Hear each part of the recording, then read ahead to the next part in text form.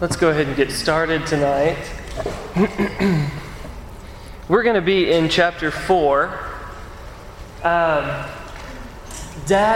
haphazardly tried to cover part of chapter 4 in the last 30 seconds of class on Sunday, and I told him that wasn't a good idea.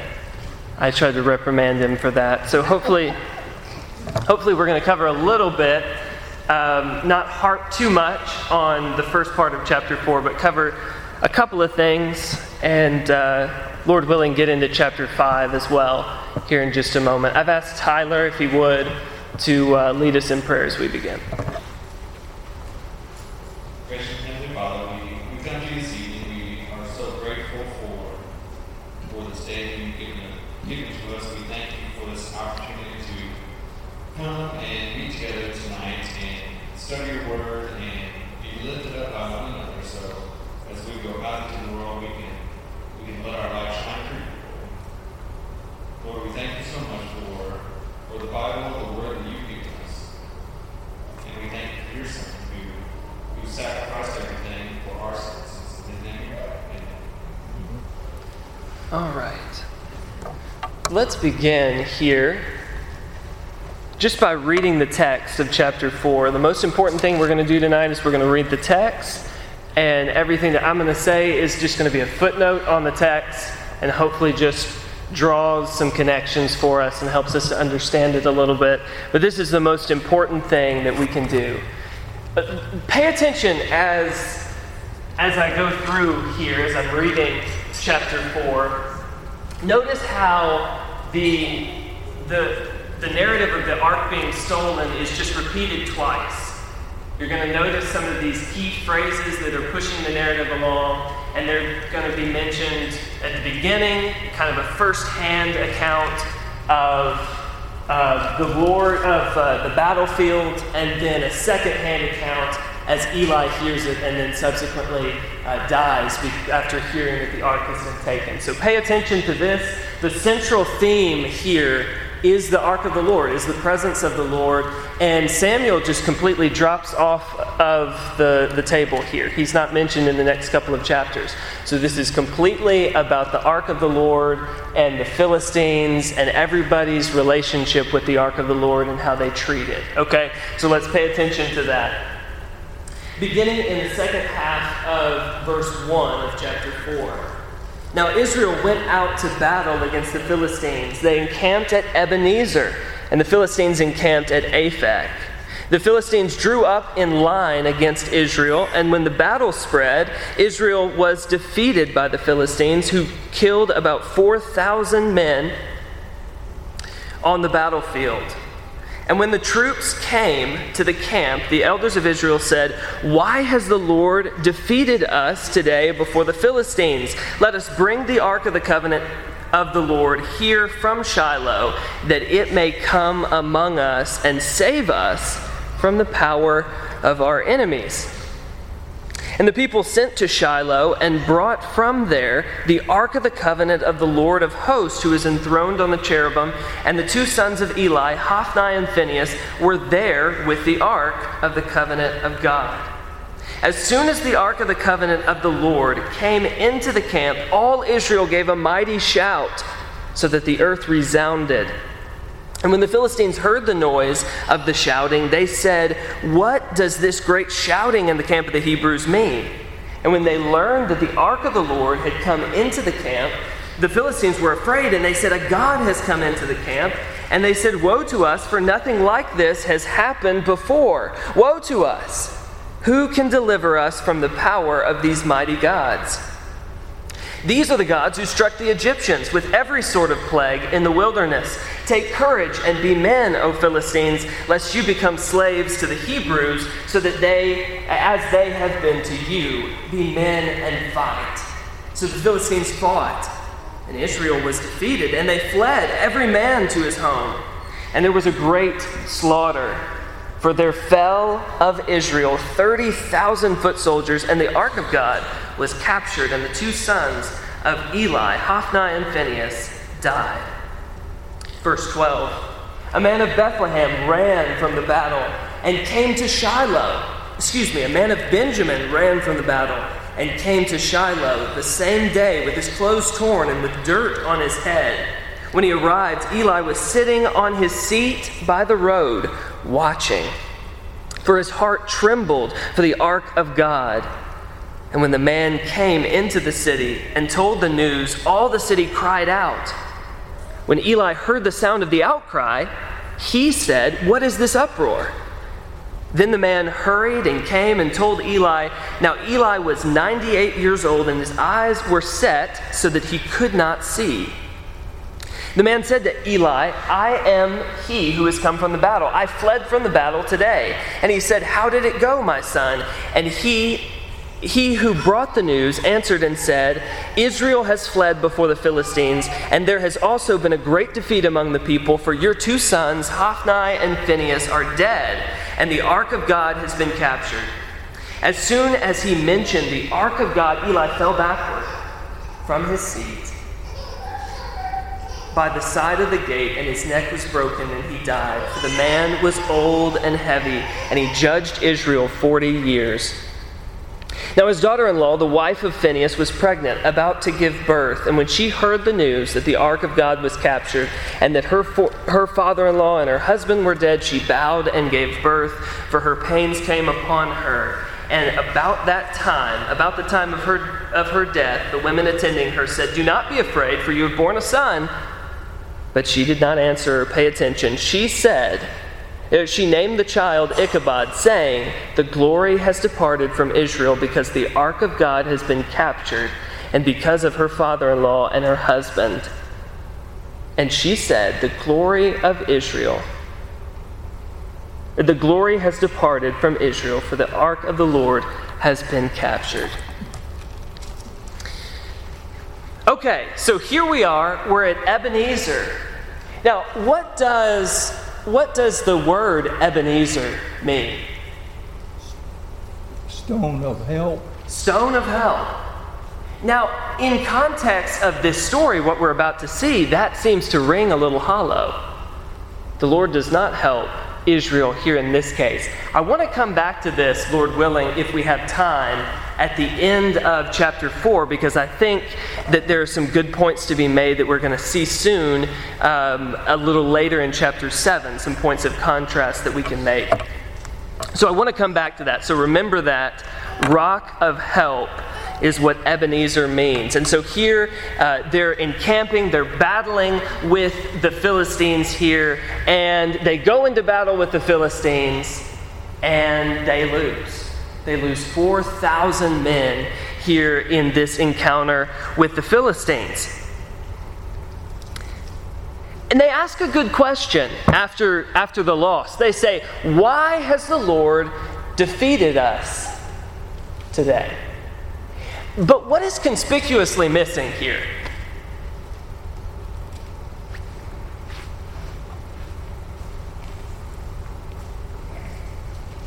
They didn't inquire of the Lord to begin with. Absolutely. They didn't inquire of the Lord to begin with, it doesn't seem. They're just already involved in this war as soon as we see them. Then when they lose the battle, they ask a good question, but they're asking each other. So this is a good question to ask. God, why have we been defeated in this battle? But instead of asking God, instead of inquiring of Samuel, instead of seeing, okay, what is going on here, they're asking each other. They're talking with one another. It's always better for us to consult the Lord than to consult each other. We are much worse counselors than God is. And you see that here in the following verses. In verse 3, the elders have a good idea. They are going to take to themselves the Ark of the Covenant, which is in Shiloh. It seems like there's a pronoun that doesn't really need to be there. They're going to take to themselves the Ark of the Covenant. I think the idea here is that God is nowhere in this picture. They're just going to grab the Ark of the Covenant. They're going to use it like it's a lucky rabbit's foot, and they're just going to hope for the best in this battle with the Philistines. In case we weren't sure if this was a good idea or not, Who is mentioned in connection with the grabbing of the Ark of the Covenant here? The end of verse 4, I believe it is. The two sons of Eli. Yeah. Hophni and Phinehas are mentioned in connection with grabbing the Ark of the Covenant. So if we were still on the fence about whether this was a good idea or not, I think Hophni and Phinehas is being involved tips a hat to the fact that this is a bad idea. Hophni and Phinehas are fully behind it, and the Lord is not sought at all in this, as we've mentioned. And it's just sort of unbelievable that they can be seeking out the ark of the Lord and all of these things and yet not seeking the Lord in the process. These two things should not go without each other. So they grab the Ark of the Covenant, and as soon as they come into the camp, there's a great shout. They're excited. But this victory shout is a little premature. What's at the root here is the fact that they are not willing to change who they are. The Israelites are not willing to look deeper at why did we lose this battle? Well, obviously we see the picture in the broader picture here. We're in the time period of the Judges. We've got even the priests are such sinful people. We can see very clearly that it's the people's sin that have caused this loss in battle. But instead of trying to find the root of the problem, the Israelites are looking to just solve it quickly.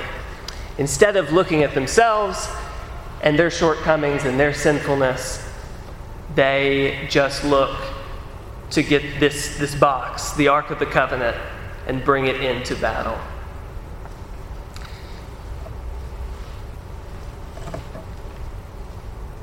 Now, the Philistines' response here is fear. They hear this shout. They hear how excited the Israelites are when the Ark of the Lord comes into the camp, and they are terrified. At first they have to ask, they say, what was this shouting? And somebody a lookout or something looks out and sees, the Ark of the Lord has come into the camp, and they say, their gods have come into the camp. Now, the Philistines are not very theologically or historically sound here. They don't know that there's one God of the Israelites. They don't know that he's not this idol that's in this box. But they do know about the plagues of Egypt. They start saying to one another, these are the same gods that pulled the people out of Egypt, that brought the people up out of Egypt and sent plagues upon the people. We have no shot in this battle.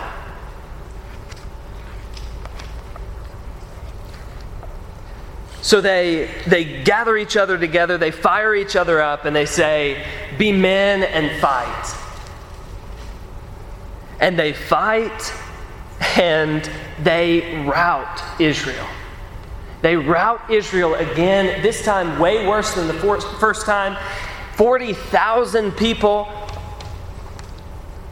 It's interesting that in Hebrew the same word is used when the Philistines are talking about in verse 8 that the Lord struck the Egyptians with plagues. The same word is used again for what the Philistines did to Israel. They struck the Philistines they struck the Israelites just as they were afraid that God was going to do to them. But God is not with Israel, and so Israel is struck. Instead of God being with Israel and on their side doing the striking, Israel is struck. I think it's interesting, though, we have a note here very briefly of how many men are defeated, but it's kind of glossed over. The things that are focused on are that Hophni and Phinehas have died, and that the ark of God was taken. Remember in chapters 2 and 3, this is what's prophesied to Eli. Hophni and Phinehas are going to die on the same day. And so what the author is focused on here is not the details of the loss in battle per se, but the theological ideas behind it. God is true in keeping his promises. What he said is going to come to pass. Punishment is going to come upon those who do wickedly and who lead the people of Israel as they have done in a wicked path. And so this is the focus here of this narrative, is that God is going to punish wickedness. Mary? I thought it was ironic, be strong and be like men, echoes Joshua, and they were strong because of God. They were behind God, and God was behind them. Whereas here, it was interesting to see the contrast there. Excellent. Yeah, very good. A secular version of what Joshua was told, right? Be strong in the Lord is what he is told. Be strong and be like men is what the Philistines tell each other. This is something that never should have worked. If this is God versus a bunch of soldiers, this is not a battle that the soldiers are ever going to win. But because the Lord is fighting against Israel here, then the Philistines are able to be victorious. Very good. We see here the failure of Israel, as they have so many times. First of all, they failed to seek what God would have them to do. And when they lost, again, they failed to turn to God and ask him what he would have them to do. They thought the power was in the Ark of the Covenant, as important as it is. The power was not there. The power was in Jehovah, and that's who they needed to turn to. And another thing they failed to do, what was one of the things they were to do when they came into the land and defeat the land, besides running everybody out of the land, what was all this for? That they may know that I am the Lord. The Philistines didn't know this. They thought gods and not the Lord. So that's another failure. That's a good point. Yeah, that is a good point. You see the consequences throughout, and like you stated in the first part of that point there, you see the consequences of not obeying God in so many different ways. When you don't destroy everybody when you're supposed to, when you don't go through the land, you don't wipe everybody out when you're supposed to, like I told you to, this is what's going to happen. This is going to keep rearing its head throughout the book of Samuel. And so, yes, absolutely. And then they should have known who God was. Now, they do have some vague idea of the works that he's done, but they should have been even more familiar with the works that God has done. The purpose of the conquest was to create a nation that knows God and is dependent upon God. But if those who are trying to be examples, those who are set up to be examples, aren't even seeking the Lord, then how can we expect those people to be evangelists as well? So first and foremost, they have to be willing to seek the Lord like we see Ezra doing, and then they can turn and be evangelists to other people and teach the word to other people. Very good thoughts there. Okay? So then the second telling here of this narrative of the ark being captured, there is a man from Benjamin, and he runs to tell the news. So he runs and he tells the news, and when he tells it in the town, there is an outcry. People are yelling, people are screaming, much like the Israelites were yelling when the ark was brought into the battlefield. So here, people are yelling, people are crying out in fear, in terror, in despair, because they have been destroyed, and they're hearing this news that this messenger is telling them. So he comes in, there's an outcry, but Eli can't hear it. So he asks, what's being said? What's this outcry about? Again, just like the Philistines earlier, the Philistines had to ask, what is this outcry for? Why are they screaming? Why are they yelling? So here, again, Eli has to ask, what is this outcry about? And the messenger comes over to him and he says, I've just come from the lines. He repeats himself here. I think it's interesting. He says, I'm the one who came from the lines. I fled from the battle lines today. Maybe he's out of breath. Maybe he's nervous. But he's kind of stammering. He's repeating himself. And he says, the Philistines have defeated us all. And your two sons have died. And the ark of God is taken. And at what point in this narrative does Eli actually fall and die? Yes, at the news that the ark has been taken.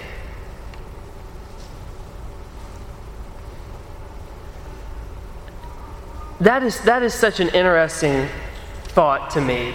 We've seen Eli to not be a particularly strong character in the book of Samuel so far. We've seen him not leading his sons in a right way. Maybe you can make a good argument that he is leading Samuel in a good way. But here we do see a positive thing from Eli, that what he is worried about, what he is concerned about, is the ark of the Lord and its misuse, and he is heartbroken when it's taken. Well, in the prophecy, wasn't he told that there would be something that they hadn't seen before? And that his two sons would die on the same day. Okay, take the first 2 points. Israel defeated. They hadn't seen that. This group had not seen that before. And he was already told about his two sons. So that's, okay, I was told that was going to happen. But when it was said that the ark of the covenant, that was news he had not expected. Okay, yeah, that's good. That's good. So this is when he's 100% sure that God has fulfilled this prophecy. That's interesting. I like that. Okay, so he falls from his chair and he dies when he hears this news. Where was Eli when we first saw him?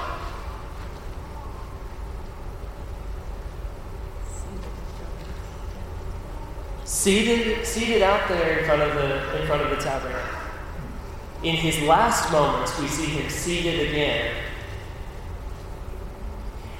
Is this the picture that you have in your mind of a leader in this case? Does this seem like the leader that you want? There's a battle going on out there, and your spiritual leader is seated, waiting for the news of what happens. This is not what you want out of your leader. I found this point to be interesting, and hopefully I can express it in a way that's clear. And if I can't, maybe Dad can do a better job of this. But there is just a close similarity. The root word in Hebrew for glory and the root word for heavy is exactly the same, as I understand it. So you have here at the end of this story, and I see now I'm getting ahead of myself a little bit, but I'll introduce it so we can look out for it. Glory is about to be used here in a little bit at the very end of the chapter. The word glory is going to be used. Here in this case, in verse 18, when Eli falls from the chair, it's mentioned that he is heavy. He is a heavy old man. So here at the end of the story, there's one more casualty here at the end of the story that we hadn't gotten to, that I just realized as I started down that path. You have Phinehas' wife, who is about to give birth, and she hears the news. The messenger comes, she starts hearing the news, and she's forced into labor. So she starts giving birth. It says that she bows down and gives birth to her son. And she is about to die because this labor has come on so suddenly and she's just given birth. And so she's about to die, and they say to her, "Oh, don't worry, you've had a son. You've had a son. It's great." And she doesn't respond to that. But instead she names the boy Ichabod, and she says, "Glory is exiled from Israel." Glory has been taken away from Israel. And the reason she says this, she knows about her husband. She knows about Eli. She doesn't actually mention those things. The thing that she is worried about, the thing that she's upset about, the reason that glory has departed from Israel is because the Ark of the Covenant has been taken. The Ark of the Covenant has been taken. Glory has been exiled from Israel. It's hopeless. Okay. So the word glory and the word heavy in the Hebrew are the same root word. So the word for glory is kavod, and the word for heavy is kaved. And I'm sure I'm pronouncing those flawlessly. So don't even ask about it. But so you can see how similar these two words are. Okay. So let's think about here for a second.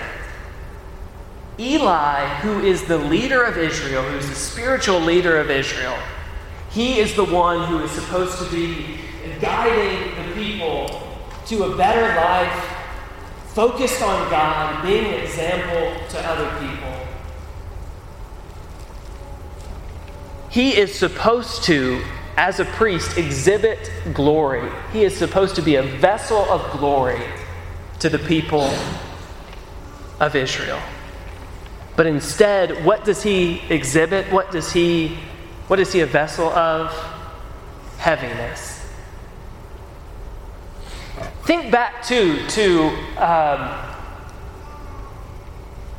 chapter 1 and 2.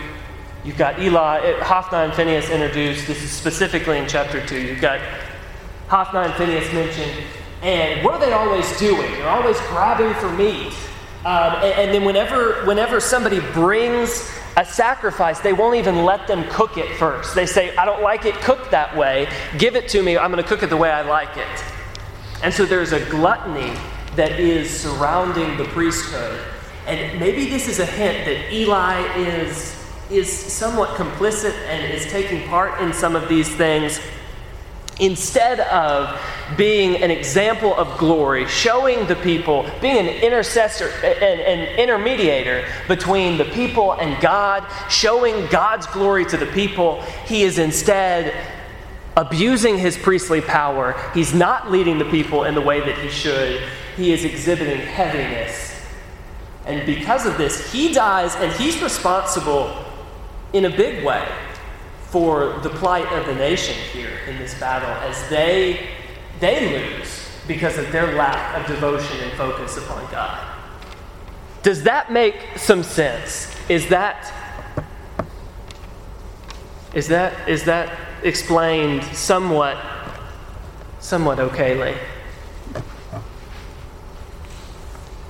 Another thing that looking at the word itself as well is it's also sometimes referred to as a burden.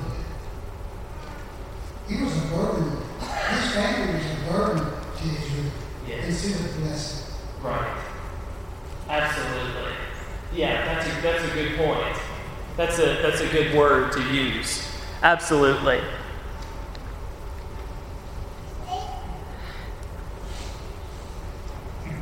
I think it's interesting that Ichabod means no glory. So she says, I want to name you no glory because the glory has gone out of Israel. Absolutely. Absolutely. No glory because the glory has left Israel. And really, when you look at the rest of the book, maybe a good way to summarize the rest of the book is an attempt to restore glory to Israel. An attempt to bring the focus of the people of Israel back to God. And that's the point of the Bible. more broadly. It's people having sinned, having fallen short, and God is wanting to restore His glory and His name to them. And I think that's something that we're going to see really, really beautifully in the books of 1st and 2nd Samuel. Any other thoughts there on chapter 4? David? I actually have a question. It talks about Phinehas' wife giving birth and then dying. I'm not real clear who's the one naming the child. Was it his wife, her dying breath, or was it mentions the women who stood by, kind of assisting birth? And then, I guess I think it could be either. But I was wondering, is there anything in the text that you saw that would definitively point to one or the other? Well, I did. The pronouns do get pretty dicey there. I took it that it was kind of a dying breath of hers. Is that any more clear in the Hebrew than it is in English? It is a feminine third person singular. But okay, I could have told So you it would that from probably the English. refer to the mother. Okay. Most Okay. Well, in the ESV, it was verse 20, about the time of her death, the woman attending her said to her, "Do not be afraid, for you have borne a son." But she did not answer or pay attention, and she named the child. It seems like the last she is the wife. Yeah. Although it could be. Right. Yeah, that is. It may be the difference between the women who were attending and she called, but the singular and plural. Okay. That seems to indicate it's the mother. Okay. Here's another reversal. The comfort they wanted to give her before she died was she had a son, which is every woman's dream in Israel. But she was not comforted because the glory had gone, and she wanted to reiterate that. Yes, that's really good. There's something bigger here than this child having been born. You think about the joy that Hannah feels when Samuel is born, not only because she bore a son, but because she knows that he's going to be so useful to the Lord because of the promise that she has made to the Lord. You think about this, the joy of having a child here, as you've said, does not outweigh the devastation that the ark being taken has brought. Really good thought there. Okay. Anything else there on chapter 4? I want to say something else about the Ebenezer that I found interesting to tie this story all together.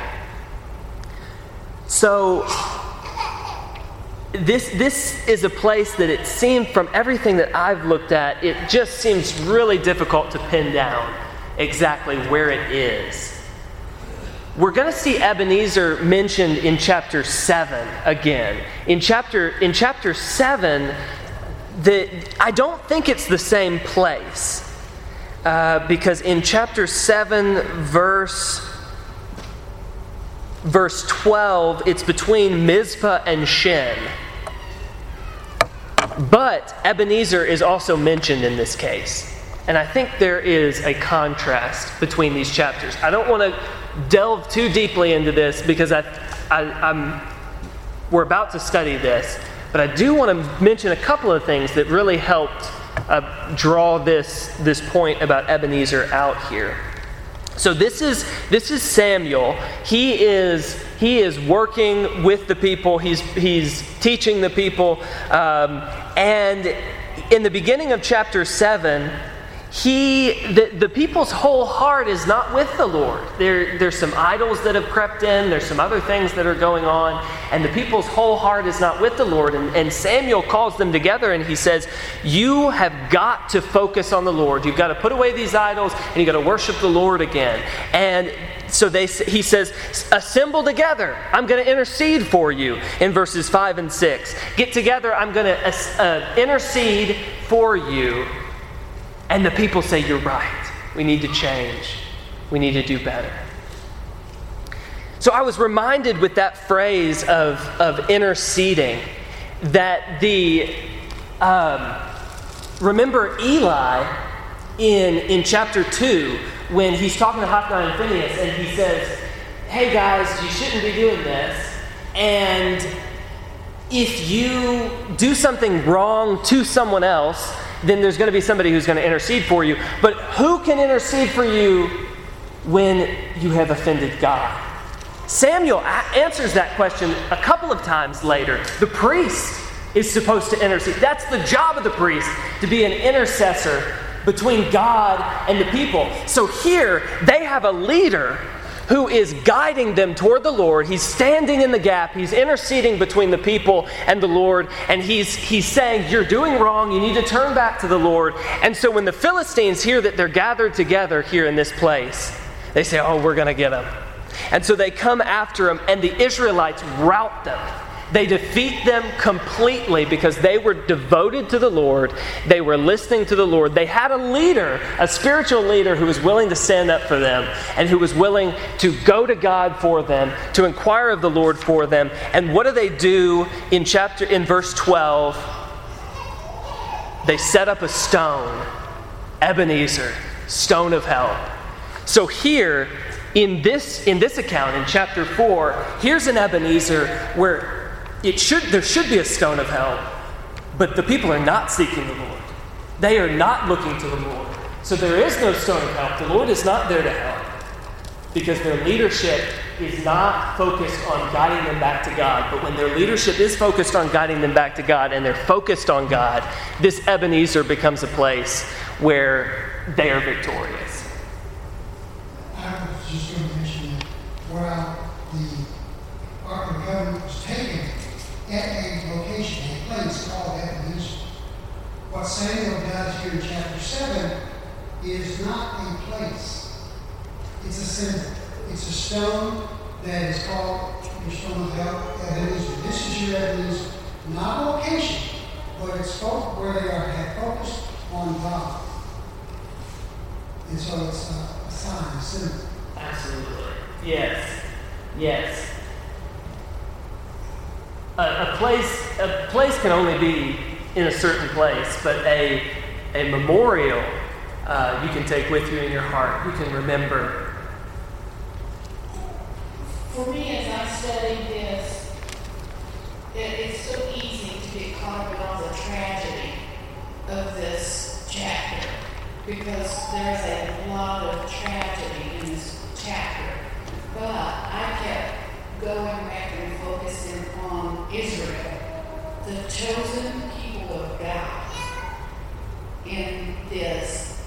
And all of the tragedy actually came because of Israel getting so proud of themselves for being the chosen people of God that they outgrew God. And so I always have to find something that is for me, that I can take away that's going to make my walk with God better. And I realized in this that we, as God's chosen people, can get so caught up in it that we think it's us and we leave God. And then immediately when things don't go right, we flip right back and say, why has God done this to me? And so then that's exactly what Israel was doing. When it didn't go good for them, they said, why did God defeat us? And so it's so easy to get caught up in that as God's chosen people and drift away in your own power. Amen. Absolutely.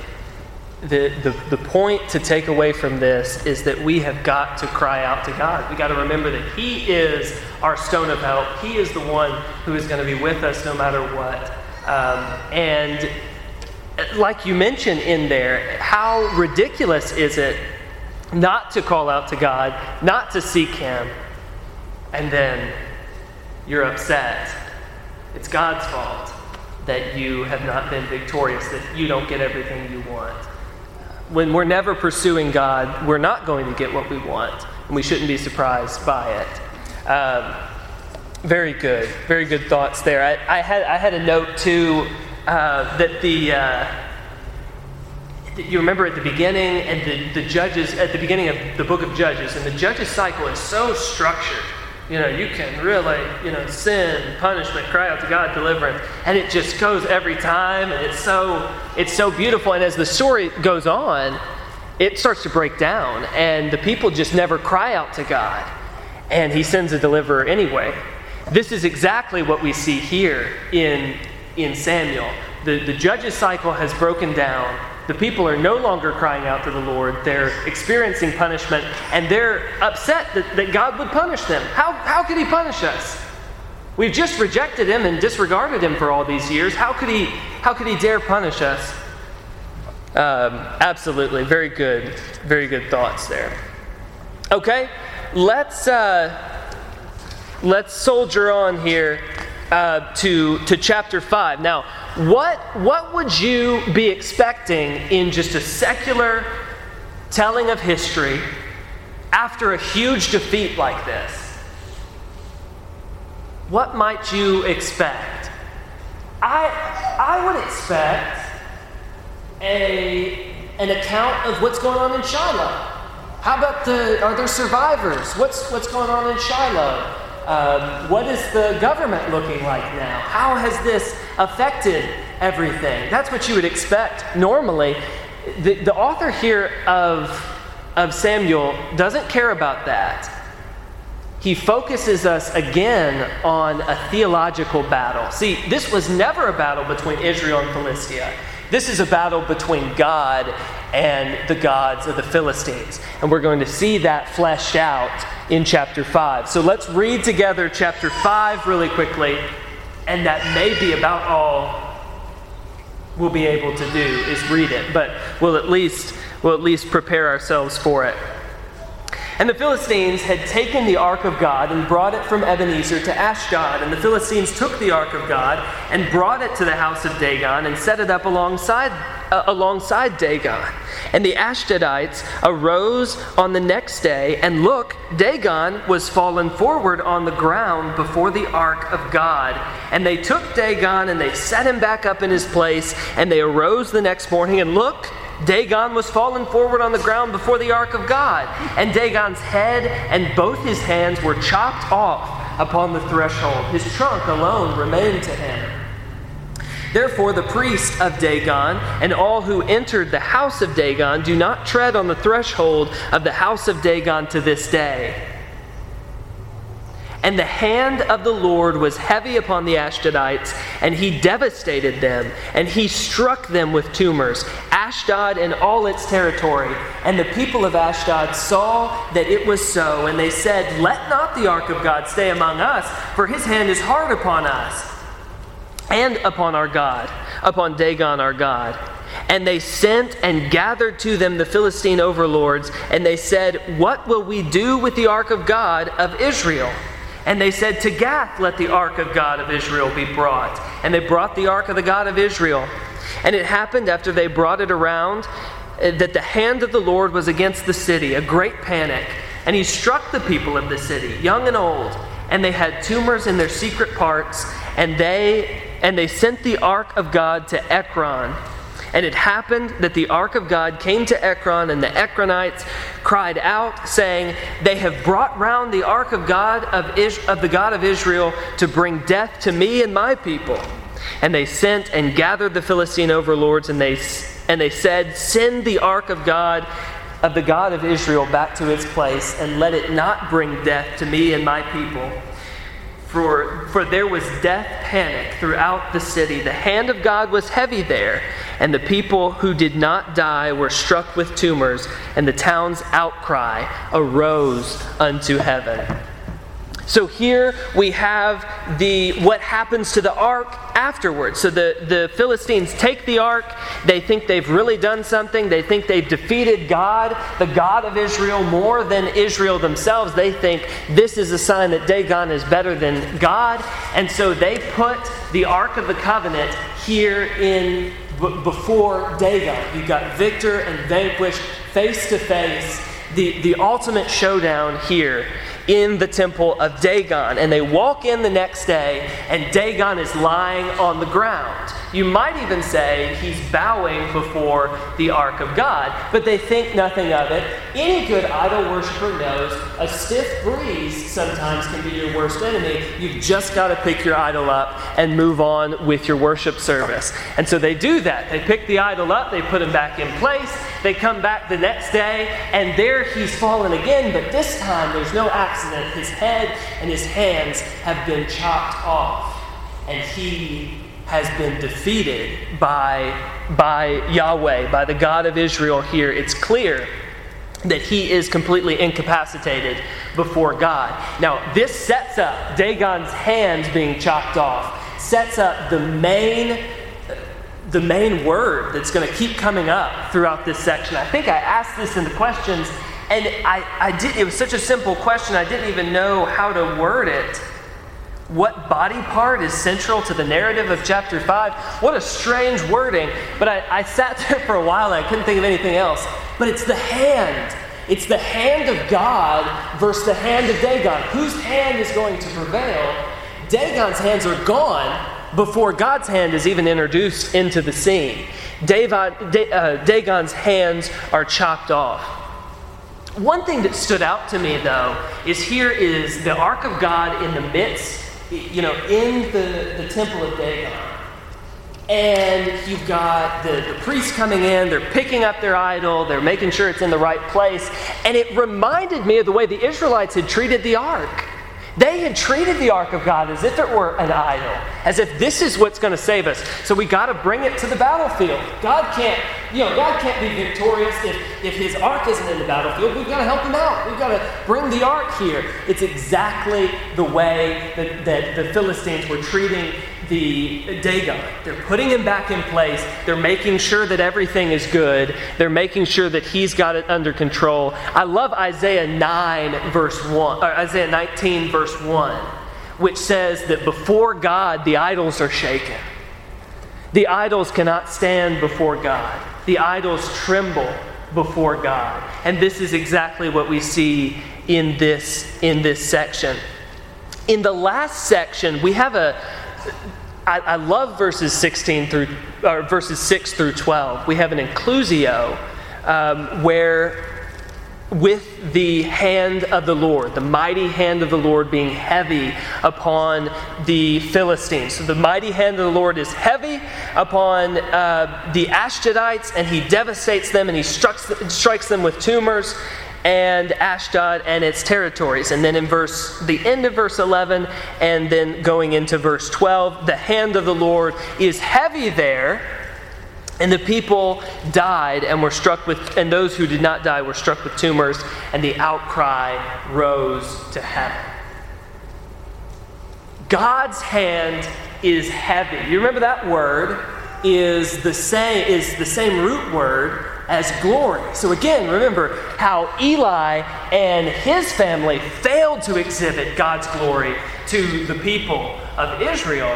God is not failing to exhibit his glory through the heaviness of his hand in sending these plagues upon the Philistines. He is showing his power through the heaviness of his hand here. He's showing that you need to fear me with these plagues that he's sending upon the people.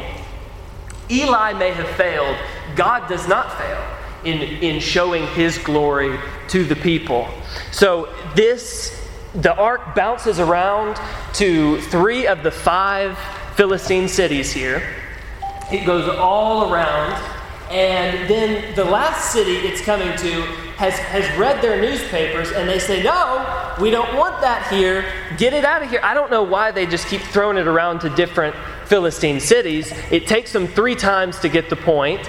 And so finally they say, okay, well, we need to just get rid of this. We need to send this back to the Lord. That's what chapter 6 is going to be about, sending this back to Israel, I should say. So again, in this closing bracket of the inclusio in verse 12, you have the hand of the Lord being heavy and the people's outcry arising to heaven. Now, I find this super interesting. I asked my brother about this, and he said that the only other time that these verbs are used together in Hebrew is in Exodus 2, when the outcry is of the people of Israel as they're in captivity, as that outcry is arising to God. And it says that they cried out, they raised their voice and cried out to God. But here, it does not specifically say to God, but to heaven. So maybe the idea is the Israelites or the Philistines, I should say, are crying out to a God, any God who can help. They don't know who specifically they're crying out